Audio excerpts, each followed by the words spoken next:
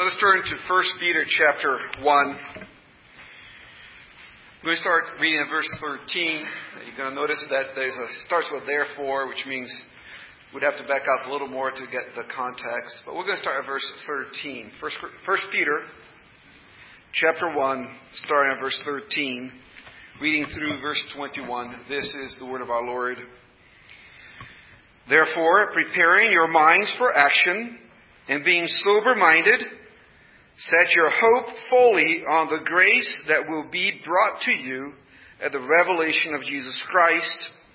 As obedient children, do not be conformed to the passions of your former ignorance, but as He who called you is holy, you also be holy in all your conduct. Since it is written, you shall be holy, for I am holy.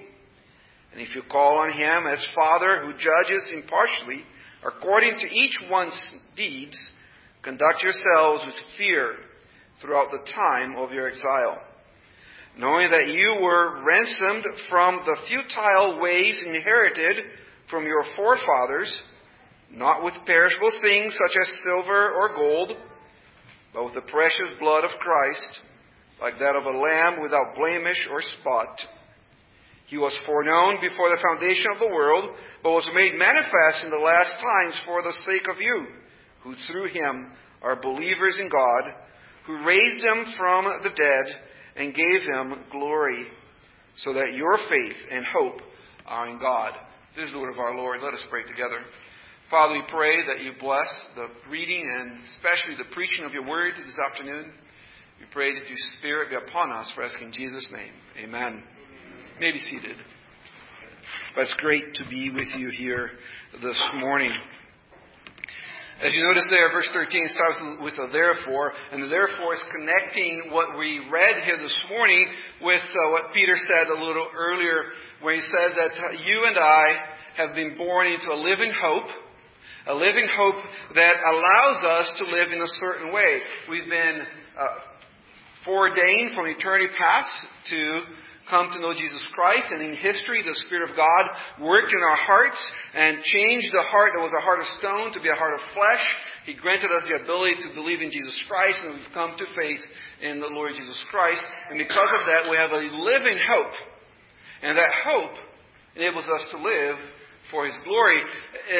In the Peter epistles, for 1st and 2nd Peter, the hope that we have is the second coming of the Lord Jesus Christ. And He calls us to live as pilgrims in this land, looking for that great hope that the Lord Jesus is coming, that this life is not all there is, that we are living as pilgrims. This is not home.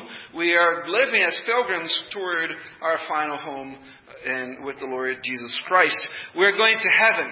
And in the Scriptures, heaven is not the place where, sometimes we're that way, but largely it's not the place where we go immediately upon death. Now we do go to what we can call heaven. We go to be with the Lord Jesus after death, but our eternal hope is the physical resurrected existence before Christ with Him, so that we can see Him as He is, for we shall be like Him. And that's the hope that pushes us from behind and pulls us from the front as we keep on going, as we keep on living here. Now, living in fear is usually not a good thing. And yet our lives are often filled with fears. Fear that we are going to get hurt in a relationship, or whether God will provide for us financially. Fear that we are not going to be loved. Fear that we're going to be alone. Fear that our kids will not turn out, or that they will not like us. Fear that we won't be accepted by our peers, or that our lives won't count for anything. Fear of failing as a husband. Fear of failing as a wife. Fear that our health will never be the same. And these and many other fears make life difficult. And frankly, frightening as we live our lives in this earth. But there's one fear that calms all the other fears.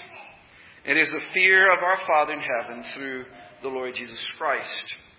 And that's at the center of this passage that we read here this morning. We are called to live in fear of our Lord, and that's a good thing. And that's why the title of this sermon is Living in Fear. We are called to live in fear. But it's a good fear, the fear of the Lord Jesus Christ. Paul, the apostle, summarizes the same thing that Peter is teaching here in this passage in 2 Corinthians chapter 7, verse 1, where he says, "Therefore, having these promises, beloved, let us cleanse ourselves from all filthiness of the flesh and spirit, perfecting holiness in the fear of God." So Peter teaches us that the fear of the Lord shows itself in our lives. And it shows itself in the way that we obey God. The fear of the Lord should cause us to live holy lives, lives of obedience before the Lord. And I don't want you to notice here, our behavior is modeled after the character of God. For example, in verses 15 and 16, we are called to be holy. Why? He quotes from Leviticus, says, "Be holy, for I am holy." We're called to be holy because our God is holy. In verse 17, we are to fear God because He's just.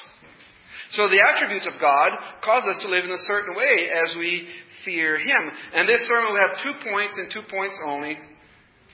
The first point is longer than the second point. So if you're timing it and say, "Oh man, he's still on the first point," don't worry. The first point is longer. It's contrary to what our professors tell us to do in seminary, that all the points should be symmetrical to one another and mutually exclusive. There's no exclusivity here or symmetry in this sermon. And the first thing I want us to see is that the Christian life is about a lot of actions, but one single motivation. And then the second point is I want us to see that this single motivation leads to a life of obedience He had demonstrated by 5 actions. So those are the only 2 things I want us to see out of this. Well, you can see more things, but these are the only 2 things I'm going to try to demonstrate to you from this passage here. So lots of actions in the Christian life, but one single motivation, and that motivation is our redemption in Jesus Christ. That's what motivates everything else that we do in life. That's what flows from, everything else flows from that single motivation. Now, Peter does exhort us to action here, and he gives us 5 actions. He tells us that we are to gird, well, the ESV doesn't say that, but literally to gird up the loins of our minds. He tells us that we are to be sober. He tells us that we are to rest our hope fully on the grace of the return of Christ. He tells us that we are to conduct ourselves in holiness. And he says that we are to conduct ourselves in fear of the Lord.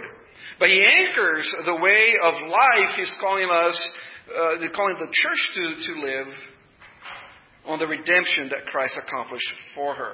And we see that in verse 18. If you notice in verse 18, you're going to see that you're going to find the word knowing there. Knowing that you were ransomed from the futile ways inherited from your forefathers, not with perishable things such as silver or gold, but with the precious blood of Christ, like that of a lamb without blemish or spot.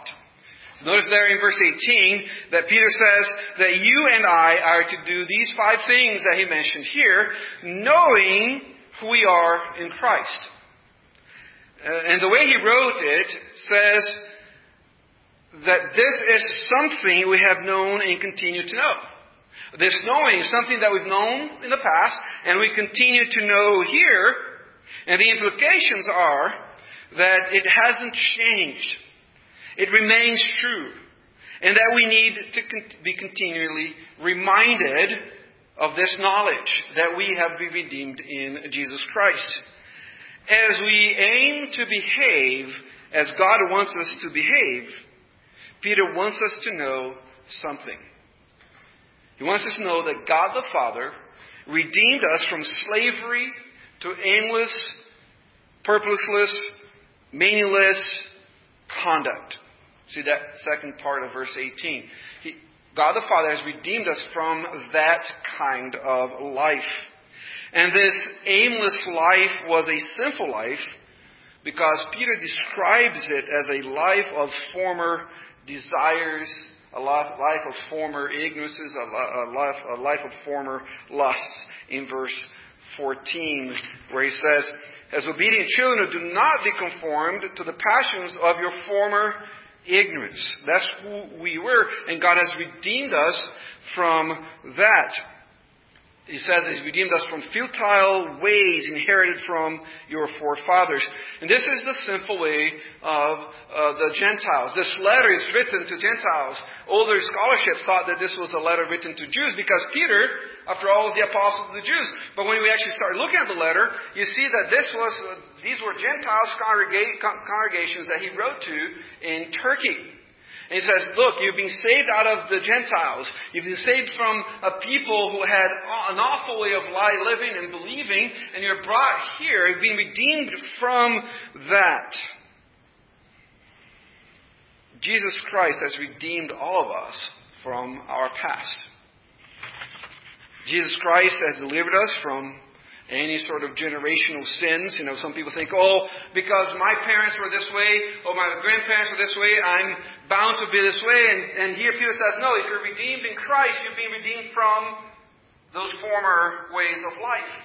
That's no longer what identifies you, what defines you. Jesus Christ has delivered us from our family traits, though sometimes we find ourselves we feel like we're bound to them. I don't know if you guys who have kids ever thought that way. I remember thinking, my dad would talk in certain ways to me, and that felt demeaning or whatever, and I would think, I'll never talk to my kids that way. And then I had kids. And then I'd say something, and they would look around and say, was that my father who just said that?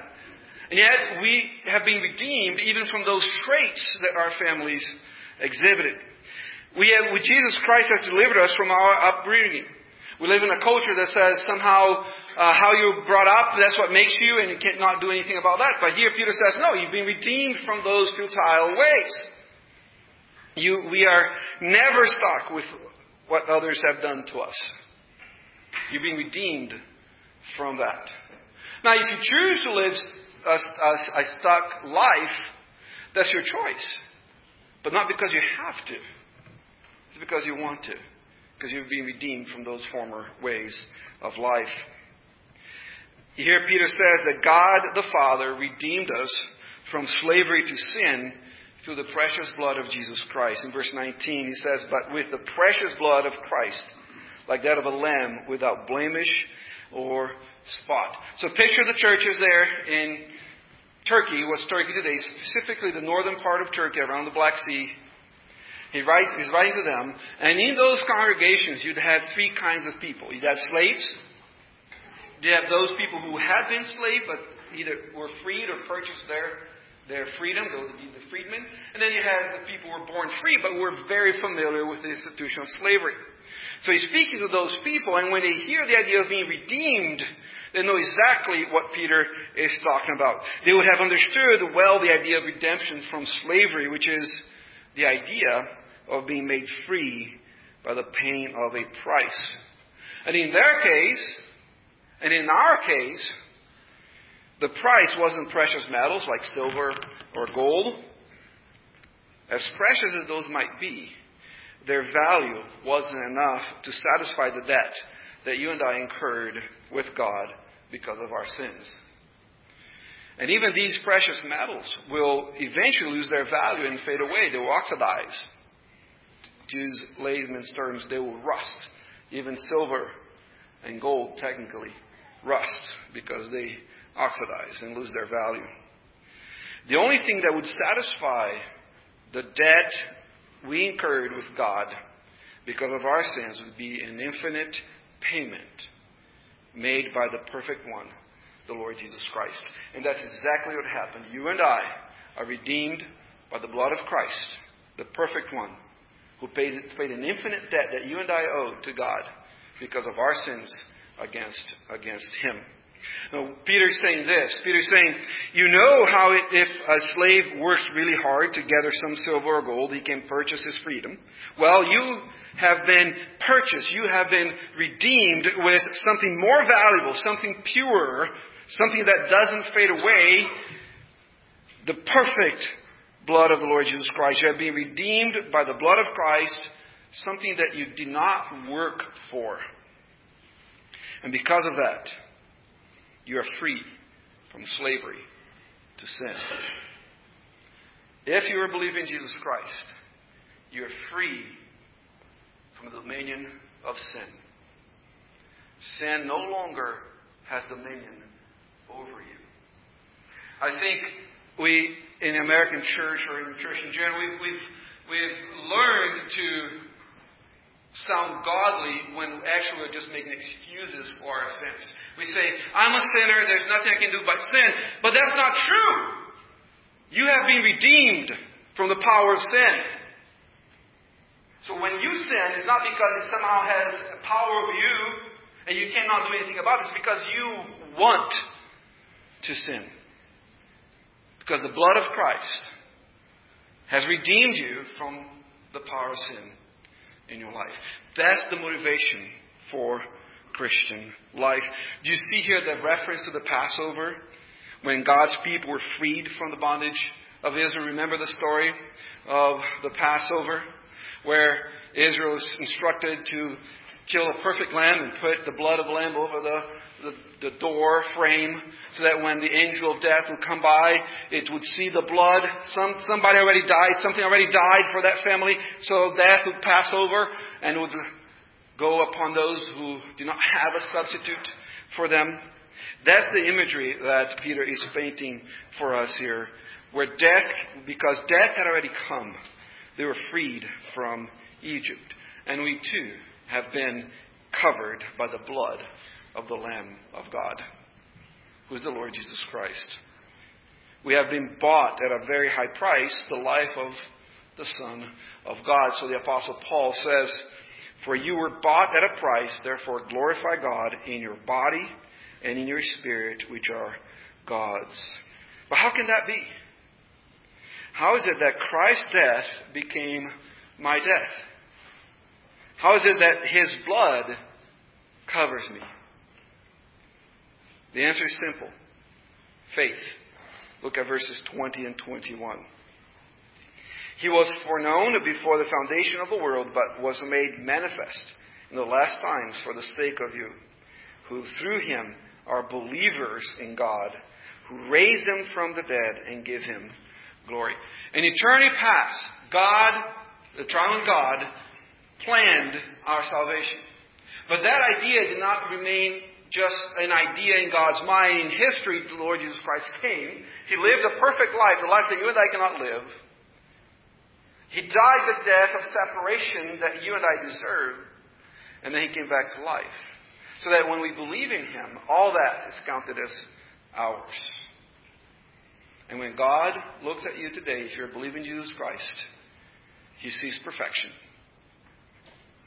But Pastor, doesn't He know how many sins I've committed this week? Does He know the evil desires of my heart? Doesn't He know how I rebel against Him? Yes. And then He says, yes, and I love him and I love her very much because I love him or her in my Son. And my Son is the same yesterday, today, and forever. Because He doesn't change. My love for them doesn't change either. And what Christ accomplished then becomes ours. And because we are redeemed through the blood of the Lord Jesus Christ, our faith and our hope are in God. See that at the end of verse 21. So that your faith and hope are in God. Our faith and our hope is not in relationships. It's not in our spouses, in our kids, in our friends. We don't ultimately put our hope in people. People are great and we're to love them, but they make lousy gods. And the moment we put our hope in people, we're going to be disappointed because they will fail us. Not because they're evil, but because they're people. And they're never meant to be the source of our hope. Our hope's not in our jobs. Our hope's not in the color of our skin. Our hope's not in the political affiliation. Our hope is not in substance. Our hope is not in money. Our hope's not in government. Our hope's not in theological aptitude. Our hope is in the Lord Jesus Christ. And if we seek hope anywhere else, we're just being idolaters. And idolatry never satisfies. Even though it may be fun for a moment, it never satisfies. The Apostle Paul tells young Timothy, who struggled with the fear of men, And so he starts with his letter right away by telling Timothy, Paul, an apostle of Jesus Christ, by the commandment of God, our Savior, and the Lord Jesus Christ, our hope. There's a reason why Paul starts that. He wants to make sure that Timothy is putting his hope on the true hope of God's people, the Lord Jesus Christ. And this single motivation, the fact that we know that we've been redeemed by Jesus Christ, leads to a life of action. We see that in verses 13 through 17. So because we have been redeemed from this aimless, purposeless, empty conduct, we now conduct ourselves differently than we would if we had not been redeemed. Our identity, brothers and sisters, is obedient children. That's who we are, obedient children. Look at verse 14. Peter says, as obedient children, do not be conformed to the passions of your former ignorance. That's who we are. That's our identity. Obedient children. Literally, children of obedience. As if our mother, because obedience is a feminine word in the original language, our mother is obedience. And obedience begets obedience. So we are obedient children. That's our identity. And that's how we need to think of ourselves. Because how we think of ourselves is going to dictate how we act. If we think of ourselves as only sinners that cannot do anything but sin, guess what we're going to do? That's what we're going to do. We're going to sin. But if we think of ourselves as obedient children, that's going to govern our action. And the battle with the flesh then becomes one in which by the grace of God and the Spirit of God dwelling in us, we can win. This is really who we are. We are obedient children. That's our identity. And then Peter identifies 5 specific actions that flow from our redemption by the blood of Christ. And I want you to notice that the first 3 have to do with the mind.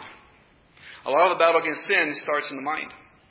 And then 2 of them have to do with actual behavior and practice. And the first thing he says is that we are to use older language, to gird up the loins of our minds. Which version is this one right here? Nathan, come over here. Put the cards down, come over here.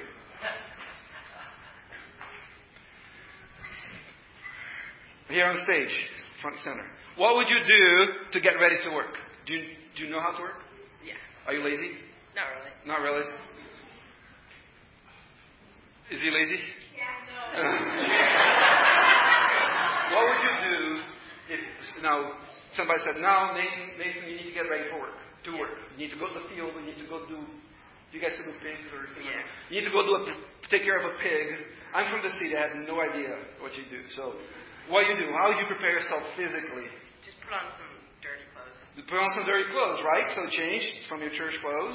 I'm assuming this is your church clothes. Yeah. And then put on some dirty clothes, right?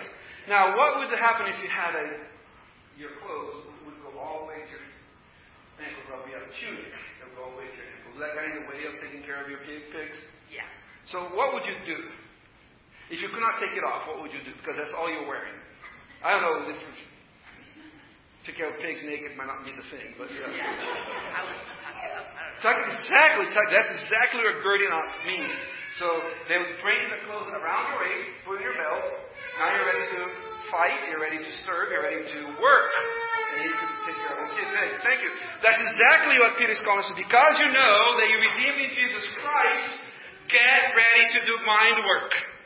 Gird up the loins of your mind. No, don't let the stuff get in the way. Get ready to do some clear thinking there. That's really where obedience begins. In how we think and what dominates our mind. That's where obedience is going to begin. And that's why the Apostle Paul, in that very famous passage, says that we are to present ourselves how? As living sacrifices by doing what? Any R.C. Sproul fan in this group? By the renewing of our minds. And then he lists in chapter 12 and 13 of Romans a bunch of things that is going to come as actions that flow from a mind that's being renewed. And it's a constant activity. We're constantly renewing our minds. In Ephesians 4, Paul talks about sin. And he says that the way for us to overcome sin is to put off the things that are inconsistent with being a child of God. Then there's one middle element. renew the thinking of our minds concerning sin, and then put on what's consistent with being a child of God. So we start with the idea that we're redeemed in Jesus Christ, and that propels us to do mind work, to think rightly about stuff. And this is accomplished by thinking God's thoughts after Him. This is accomplished by letting the Bible inform us how we should think about every category of life. In a sense, the real Homo sapiens, that's how science categorizes humans. The real Homo sapiens is the Christian person. Because the Christian person is the one who can truly think and think properly. So the first action that our being redeemed in Christ pushes to is doing mind work. The second one is being sober. If you look at verse 13. Therefore, preparing your minds for action and being sober-minded. So being sober-minded, that you'll be free from intoxicating influences that keep your mind from working properly. And so in a literal sense, but also in a figurative sense. What are things that can intoxicate our minds that are not necessarily alcohol or drugs, that can get our minds distracted, get our minds where we can't really have it to function and think properly? Damien, can you think of anything that can get in somebody, that not literally, but what are things that can distract our minds that we can be so focused on that we don't pay attention to what we need to pay attention? Video games, all right. Not that Damien would know anything about that. It's just that he heard about it from somebody else, right? Ambrose, what's something else that could... Money, all right. From a lot of us, social media, right? The constant, mindless scrolling. I'm reading a book, Digital Liturgy, currently. And in that book, he talks about digital sleep, where people prefer to remove themselves out of the real life and just constantly be in social media in the digital world while being completely not ignorant, but disconnected from everything else. That's also not having a sober mind. Because we know we're redeemed, we're to have a sober mind, have a mind that's able to think properly and interpret things properly around us. Putting ourselves in a position having a sober mind is putting ourselves in a position that we can think clearly. And that's as amazingly important as we fight the devil. The devil is a real being, and he does attack believers. He's not interested in the world. He's not out there. We're reading a book again as a church. Every year we read a couple books together. The church this year is called Taking Heaven by Storm, by Thomas Watson. And Watson says in that book that Satan never misses church. He's always in church because that's where he can tempt the people of God better, because that's where they are. It's interesting in the Puritan mind, the concept of God's people not being in church on the Lord's Day is like completely foreign. Satan is attacking us. He is defeated, but he's continuing to attack, and he's going to take as many as he can down with him. And as our Lord says, that he would even attempts even to deceive the elect if it were possible. And having a sober mind is important in our fight against Satan. For later on in the same epistle, Peter says in chapter 5, verse 8, he says, "Be sober-minded, be vigilant." Why? Because your adversary, the devil, is prowling around like a roaring lion, doing what? Seeking whom he may devour. So we gird up our loins, we'll get ready for mind work. We are sober, so our minds are thinking clearly. And then we rest our hope fully on the grace of the return of Jesus Christ. We see that again in verse 13. Therefore, preparing your minds for action and being sober-minded, set your hope fully on the grace that will be brought to you at the revelation of Jesus Christ. Brothers and sisters, our Lord is coming back, and that is our blessed hope. We don't place our hope on the things of this world. Notice there in verse 21 that as a result of our redemption, we place our hope in the Lord Jesus Christ. And in this aspect, we need to be reminded over and over and over again that our hope is in the Lord Jesus Christ, right? In the car that my wife drives, Emily drives, there's a DVD player, came with it. We didn't buy it because of it, but came with it. Our kids are all grown. Now the little screen that comes from the bottom. And our grandson, who's almost 2, figured out we had that. And the DVD that's in the car is Finding Nemo. So he sees our car and he immediately starts saying Nemo, Nemo, Nemo, because he wants to watch the car. We're not sure how it works, so we start pressing buttons, and it eventually works, and the thing comes down and starts playing, but it tends to always start from the beginning. So the first 15 minutes of Nemo, we have it memorized. And we forgot how scary it is to begin with. But remember the major supporting actor in Nemo? Her name is Dory. And what's the problem with Dory? Short-term memory issues, right? She can't remember the stuff. And we are often like Dory when it comes to where our hope is. We have a mission, we have a place to go, but we keep forgetting that's what we're doing. And we keep on being distracted by the things in the journey that takes us away from the path that we are on. So brothers and sisters, remember that our hope is in the Lord Jesus Christ, and that He is coming, and that's where we're going. That's our journey. That's our North Star that keeps us going in the right direction. And these 3 mind actions are supported by 2 behavior actions in verses 14 through 16, or 14 through 17. Notice that there is no divorce in Peter's mind between thinking and actions, between believing and doing, between faith and practice. Those who believe think, and those who think do. Those things go together. And he says that we are to be holy in all our lives because that is your identity through Jesus Christ. In verse 15 says, but as He who called you is holy, you also be holy in all your conduct. Conduct here means the way of life. There's both an internal and external pressure for us to conform back into a mold that we no longer fit because of the blood of Jesus Christ. Kids, have you ever, I don't know if they still exist, but there used to be these little things, sometimes were in the form of an egg or something else. There might be a little dinosaur inside, a sponge, and put in the water, and it would dissolve and poof, pop up something. Anybody see that? You can raise your hand. There. Okay, Lily has seen those. I'm certain. But, so those pop up, and you have this big thing. Sometimes even a towel, there's one that's a towel that comes out, and it's impossible to put it back where it was. It's like, also when you can't, it's like me trying to fit my old clothes. It just doesn't fit. You can't go back in there. But that's exactly what we're trying to do. But that's the pressure for us to do as Christians, to fit into what we don't fit anymore, which is the ways of the world. But that pressure is there. And we feel that. And sometimes we try to squeeze into the stuff that we don't feel anymore. And we're called not to do that. We are called to be holy.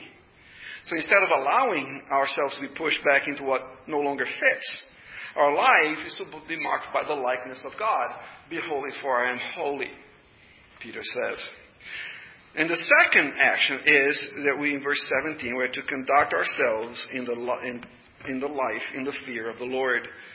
In verse 17, he says, and if you call on Him as Father, who judges impartially according to each one's deeds, conduct yourselves with fear throughout the time of your exile. In the original language, the word fear hangs by itself at the end of the verse. The ESV, they rearranged to make a little more English sense. But fear is at the end there. But even though it hangs by itself there at the end, we know from the analogy of the Scriptures that this is the fear of the Lord. We are to call to live in the fear of the Lord. And this is important to notice because Peter speaks of this life as a time of our exile. See there again in verse 17? And if you call on Him as Father who judges impartially according to each one's deeds, conduct yourselves with fear throughout the time of your exile. We live in the fear of God now, and this time is a time of exile. Again, Old Testament imagery, right? Remember, the exile is to be in a place that's not your place, that's not your land. He actually uses the word that means stay as a foreigner or as a visitor. I'm a foreigner. You probably already noticed the accent. I'm a foreigner. I was born and raised in Brazil. And I've been here for 31 years. And yet, most people still treat me as somebody who doesn't belong here. That's the nature of being a foreigner. You are not from here. This is not your place. You don't belong with these people. That's how we naturally behave. And so Peter's using that imagery to help us understand that's exactly how we should feel in this earth. We should not be so comfortable in this life. We should not feel like we belong as much in this life because it is a passing through. It's just going by. It's like Israel wanting to live in the desert instead of going to the promised land. The desert was only satisfactory because it was the means by which they were going to get into the promised land. So, to put in terms that we might understand, this life is a camping trip. Who likes camping here? You're lying. Maybe the Putmans have an RV that they can go in their RV and it's comfortable and so on. No, I'm joking. People like camping. Camping can be fun. Why? Because you have a home to go back to, right? Yeah. Not because you're going to stay forever. A camping trip is fun, but it's mostly uncomfortable. And Peter's making that comparison, an analogy between our lives as Christians and the time that Israel were sojourning as foreigners on the way to the promised land, living in tents. That was acceptable because it's leading somewhere else. And this life is going to be uncomfortable because it's not a final destination. And if this life is super comfortable for you, that you just cannot think of how you could live apart from this life, that you're so in love with this life, it's time to look at your heart and see where your allegiances are. We should expect discomfort in this life. This life is also uncomfortable because we are citizens of another land and of another time. There's a man by the name of Jonathan Leeman, not related to the Leemans that you might know, but he writes a lot about political science, and he's a Christian. He says that the church is made of all these individuals they are time travelers, as it were. We're transported from a future kingdom to now. And we behave in ways that are consistent with that future kingdom, not with this. And because of that, there is discomfort in this life. So, because of that, we live in the fear of the Lord. That is, we conduct ourselves in a way that is consistent with whom our Lord is. And this fear is not the fear of eternal judgment, because we already know in 1 John 5 assures us of that love covers all fears. And there in the context of John is the fear of eternal judgment. We don't have to wonder if God is going to accept us in the final judgment because He accepted us in Jesus Christ. This fear is a realization that God cares about how we live our daily lives. God is not removed. He cares about how we are conducting ourselves in our daily lives. We are His children.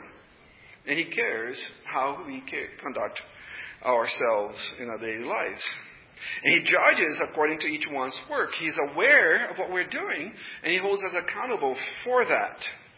So this fear is much like a fear that we might have of a parent who has authority over us, and for our own good, might discipline us for that. And you're going to say, okay, that explains all other things. I was never spanked in my life. My parents didn't believe that, right? But some of you maybe grew up in more godly families than mine, and perhaps mom said, just wait till dad comes home. Now, we had some friends that the kids would beg for the dad to spank because moms spanked harder. But that's not usually the case, right? Maybe it is in some places here.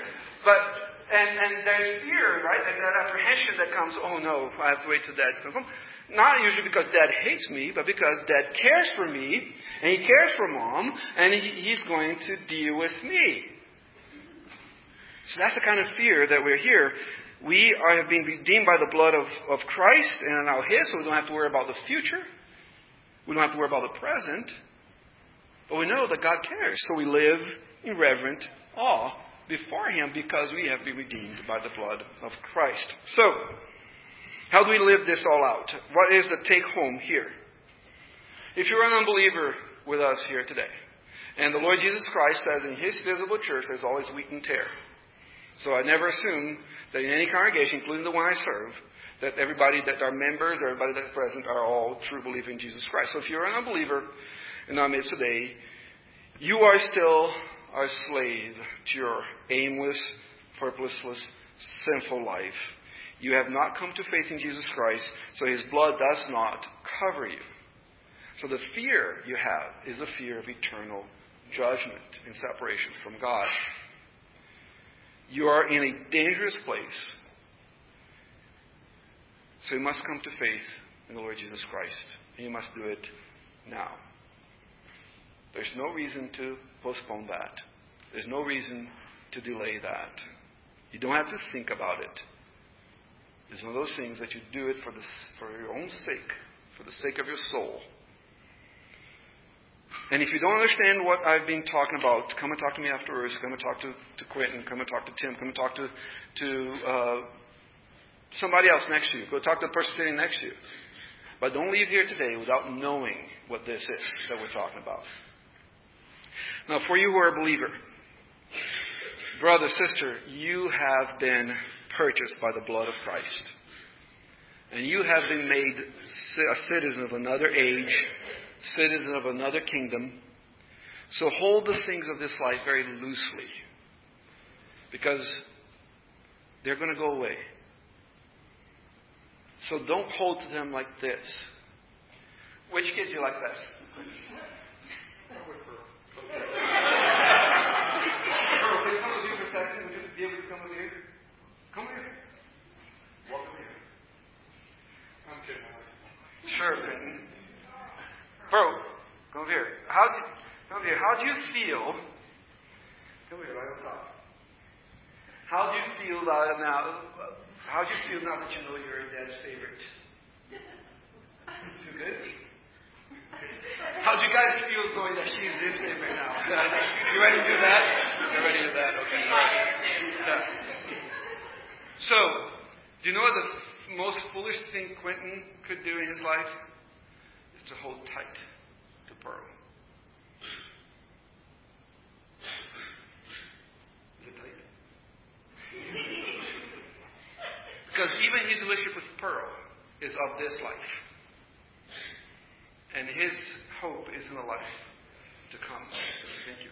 So, because of our fear of the Lord, we hold the things of this life this way. Not this way. Open palms up, giving to the Lord. Let Him take it if He feels it necessary for us. Let Him keep it with us if He feels necessary for us to have them. And as you do that, your ability to be content and satisfied in this life will skyrocket. And you actually are able to love people in a way that you wouldn't be able to do before. Brothers and sisters, you don't have to give yourselves to the mastery of anyone or anything, because you have been freed from all masters to serve the only master. But you need to serve Him. You're not freed not to serve. You're liberated from your sins so that you can serve Him. Freedom and service are two sides of the same coin. And lastly, fear Him and Him only, not the people around you. And it would be great if you could later today take a time to inventory your life. What are the things that I fear in my life? Usually it's going to be the things that you're holding tight to. It's going to be the things that you think, my life it would end if this was gone. And when you inventory that and find what those things are, release them. And just embrace Christ, who to know aright is life eternal. And that life that God describes that He has for us is not just life. I came that they might have life. What kind of life? Abundant life. That's what our Lord has for us. If we embrace Him above everything else. Let us pray together.